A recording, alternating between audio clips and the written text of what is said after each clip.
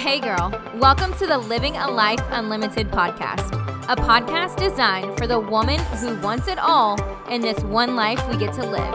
I'm your host, life coach, and mindset expert, Allison Cheatham, and I'll be teaching you how to create and live a life on your terms. A life unlimited. You ready?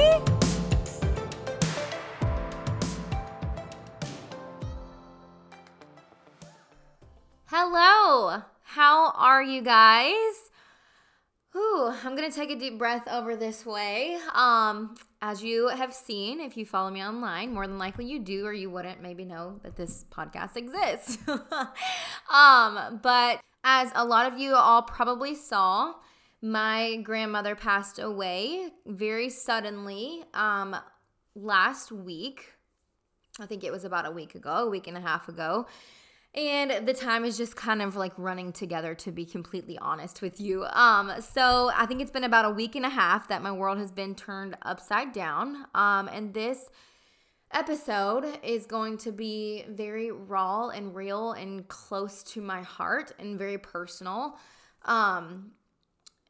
If we can even get through it. So what I wanted to talk to you all about today is just coping with grief and losing a loved one, whether it's unexpectedly out of nowhere, kind of like my grandma, or maybe it was, you knew it was coming, right? It doesn't ever get easier anyway, right? So I kind of wanted to just talk a little bit about what that process looks like, and because it can look so different for everybody, and there are some just different tips that I think that would be helpful for any of my listeners who have gone through this or who may be experiencing something difficult in their life when it comes to grieving or losing. Maybe it's not even like death in general of losing a loved one or something like that, but maybe a loss of a relationship, maybe a loss of a job, or just in general, when you're grieving, how do you actually handle that? How do you cope with that, right?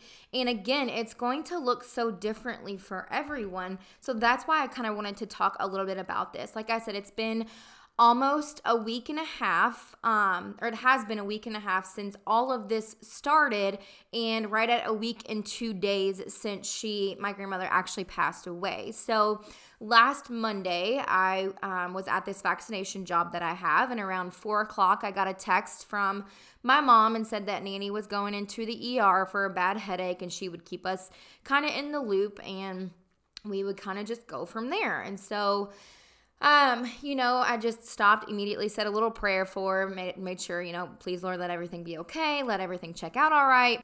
And as the day continued to go on, we found out that she had bleeding in her brain and was sent over to University of Louisville Hospital, which is more of a trauma type of hospital. And so they sent her over there, did some more CAT scans of her brain, and revealed that she actually had 3 brain aneurysms. And within a 5-minute window, she was feeling better. She had just called my mom. They had just given her some pain medicine, and she had just gotten back from these other tests and was kind of just waiting on results from those. And all of a sudden, the big brain aneurysm had ruptured. She went unconscious in that moment, and that was the last time that she was ever conscious, was Monday evening. This was around 10 o'clock. Tuesday, she went in for a surgery to help stop the bleeding from the other 2 aneurysms that hadn't ruptured yet. But at that time, the neurological damage from the brain aneurysm was so traumatic and so severe that they weren't sure if she was even going to have any quality of life after this surgery. And so we continue to just pray and have hope and, turn to God in this moment and ask for her healing and ask for the surgeon's hands to just know exactly where to go and what to do, and for this surgery to work, and for her to not have this severe brain damage that they were thinking that she was going to have. And at the end of that surgery, about 2 hours later, around 10 p.m. Tuesday evening, the doctor came back in and said that she was brain dead at that time, and if we could do another surgery, but if she lived through that surgery, if she even made it through that surgery, she would be bedridden, nonverbal, with a permanent feeding tube and a tracheotomy in order to breathe. So no quality of life, and my grandma would not have wanted that at all by any means. So we decided to remove her from life support and not do the other surgery and let her go peacefully through just continuing to keep her sedated and with pain medications, and hospice care stepped in. And we took her off life support Wednesday at 1:40, and she passed away Wednesday evening at 9:57. So very sudden, she literally was getting ready to go to work on Monday and just went in for a headache, and everything just spiraled within 48 hours. She went home to be with the Lord. And so I look back, and we saw so many signs of brain aneurysm, and no one put it together. There was vision changes. There was this constant headache that would never go away. And when you would think about every time I talked to her for the last probably 6 months, she had just had this headache and this stiff neck and this neck pain. And those are all signs of aneurysm. And it just was never caught. And so later that evening when she went in, that brain aneurysm ruptured, and 48 hours she had gone on to be with the Lord. And while I have, of course my heart hurts because we were so close here, I'm super grateful for the relationship that I had with my grandma, and just how goofy and how silly she was, and how I shared so many videos, and so many of you all had messaged me and was like, she seemed like she was awesome. She was so magnificent and such an amazing woman. She looked incredible. And she was. So of course my heart hurts that she's no longer here. But I ultimately know she's with God, and she's living in glory, and she's no longer in pain, and she's no longer suffering, and just in general, she doesn't hurt, and she gets to just dance around in glory for eternal. So that brings me peace and comfort in general. But of course, it doesn't necessarily ever get easier. I think that you just learn how to live with the pain. I haven't lost a loved one for probably about 10-ish years or so. So my last loved one that I lost was when I was in college in nursing school, and it was my grandpa on my dad's side. My grandma on my dad's side passed when I was like 10 or 11. So super grateful that we haven't had to deal with a lot of tragedy or a lot of loss throughout my life, and for the memories and relationships that we were able to make through their time here on earth. But even, if they go suddenly or if they don't, I don't ever really feel like it gets any easier. I just think that you learn how to live with that hurt and with that pain and with that disconnected hole in your heart, right? And so I just kind of wanted to touch on some tips of just coping with grief and with loss in case anyone else out there is experiencing this, then you have a little assistance along the way. So I feel like the first thing that I want to acknowledge is just acknowledge the pain, right? If we continue to avoid it and we just sweep it under the rug, you're never going to really heal. And I don't know if I want to say the word heal again, because will we ever really be healed from this pain? I don't think so. I think, again, we just learn how to live with that. But if we continue to just sweep it under the rug and never acknowledge it, you can't process and truly experience and feel what you're feeling and kind of go through the motions of grief in order to feel a little bit better, right? Again, I'm not going to say the word heal, but in order to just kind of feel a little bit better, to feel more at peace, to feel more comfortable with what's actually happened in this reality that you're now living in, right? So acknowledging the pain and knowing that you don't have to be strong, right? I feel like that there's this connotation out there that you got to be strong, just got to keep pushing on. And while that may have some truth to it, because we can't just not live our life, as life is going to continue to go on even after this loved one's passing, that you still don't have to be strong in the sense of not crying or not showing your emotions or not experiencing the emotions that you're feeling and not actually being able to process them. In general, I guess you could say you can be strong in the sense of, I think it's strong to experience your emotions, right? I think it's powerful, and I think that you're brave and you're courageous to let that out and to not hide it and to not shove it down. So just know that you don't have to be strong in a sense of, I can't experience my emotions, I can't cry. But if you do want to view that as being strong, that's how I would perceive that. I hope that makes sense. So don't not experience your feelings and your emotions because you think you have to be strong. A strong woman to me is someone who does experience those emotions, who does take the time to cry it out, to talk about her feelings, to be vulnerable, to share memories, right? Because that's what's going to help provide some peace and some comfort along the way, is actually being strong to feel those things, right? Instead of being strong and hiding those feelings and pushing forward, pushing forward, pushing forward. So that's the first thing that I want to say. And know that this grief and these moments of sadness are going to come in waves, right? They're going to come, like, you may be fine for a few days, and also know that that's okay too, right? You might not cry. Everyone handles, I'm kind of getting ahead of myself here, but it's just flowing naturally, so we'll go with it. But everyone handles grief differently, right? Just because someone else is like hysterically crying and maybe you're just in disbelief and shock and you can't shed a tear, that's okay. It doesn't mean that you didn't care about the loved one. It doesn't mean that you're not upset. It just means that you're processing in a different way. And everyone handles grief and handles their emotions and processes all of that in their own special, unique way. And that is okay, right? But just knowing too that all of this comes in waves, and it may come out of nowhere. You may be totally fine and you see something that reminds you of this loved one or this loss in general, and you have a moment of just complete breaking down, and you're like boohoo crying. That's okay. Don't judge yourself for it. Just love yourself through it, because obviously you're experiencing that emotion in that moment for a specific reason, and it's in order to continue to help you through this time and to just process these feelings. Don't shove it under the rug. Don't judge yourself. Just feel it when it comes up, right? Let it be instead of trying to hide it.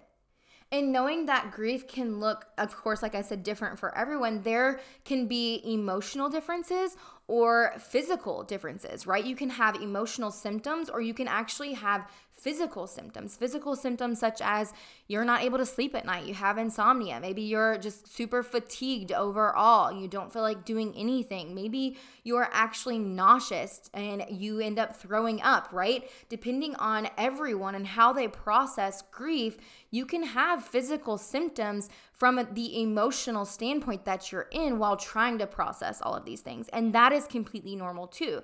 For me, some people don't eat when they're super upset. I like to eat when I'm super upset, and I stray away from my morning routine. For the last week and a half, I've worked out twice. I have journaled once and got my thoughts down once. I have I just completely stepped away from how I normally take care of myself and just kind of like abandon that section. But that was the physical care that makes me feel better when I do those things. And I also wasn't doing those things throughout this chaos of the last week and a half. So of course, emotionally, I was even more down than I probably would have been because I wasn't taking care of myself.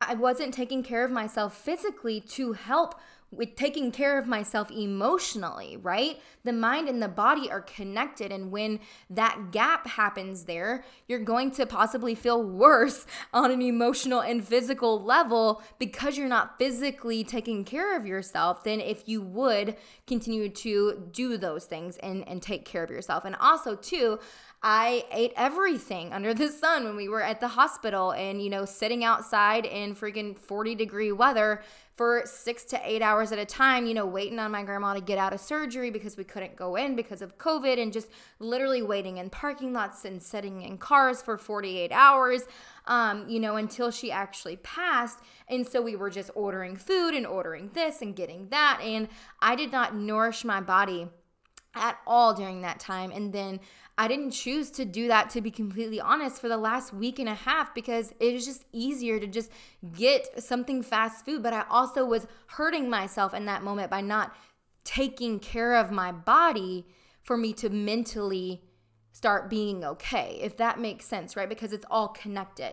So continue to keep that in mind as a tip going forward, is to physically take care of yourself and mentally as well, in order to emotionally help you overall, right?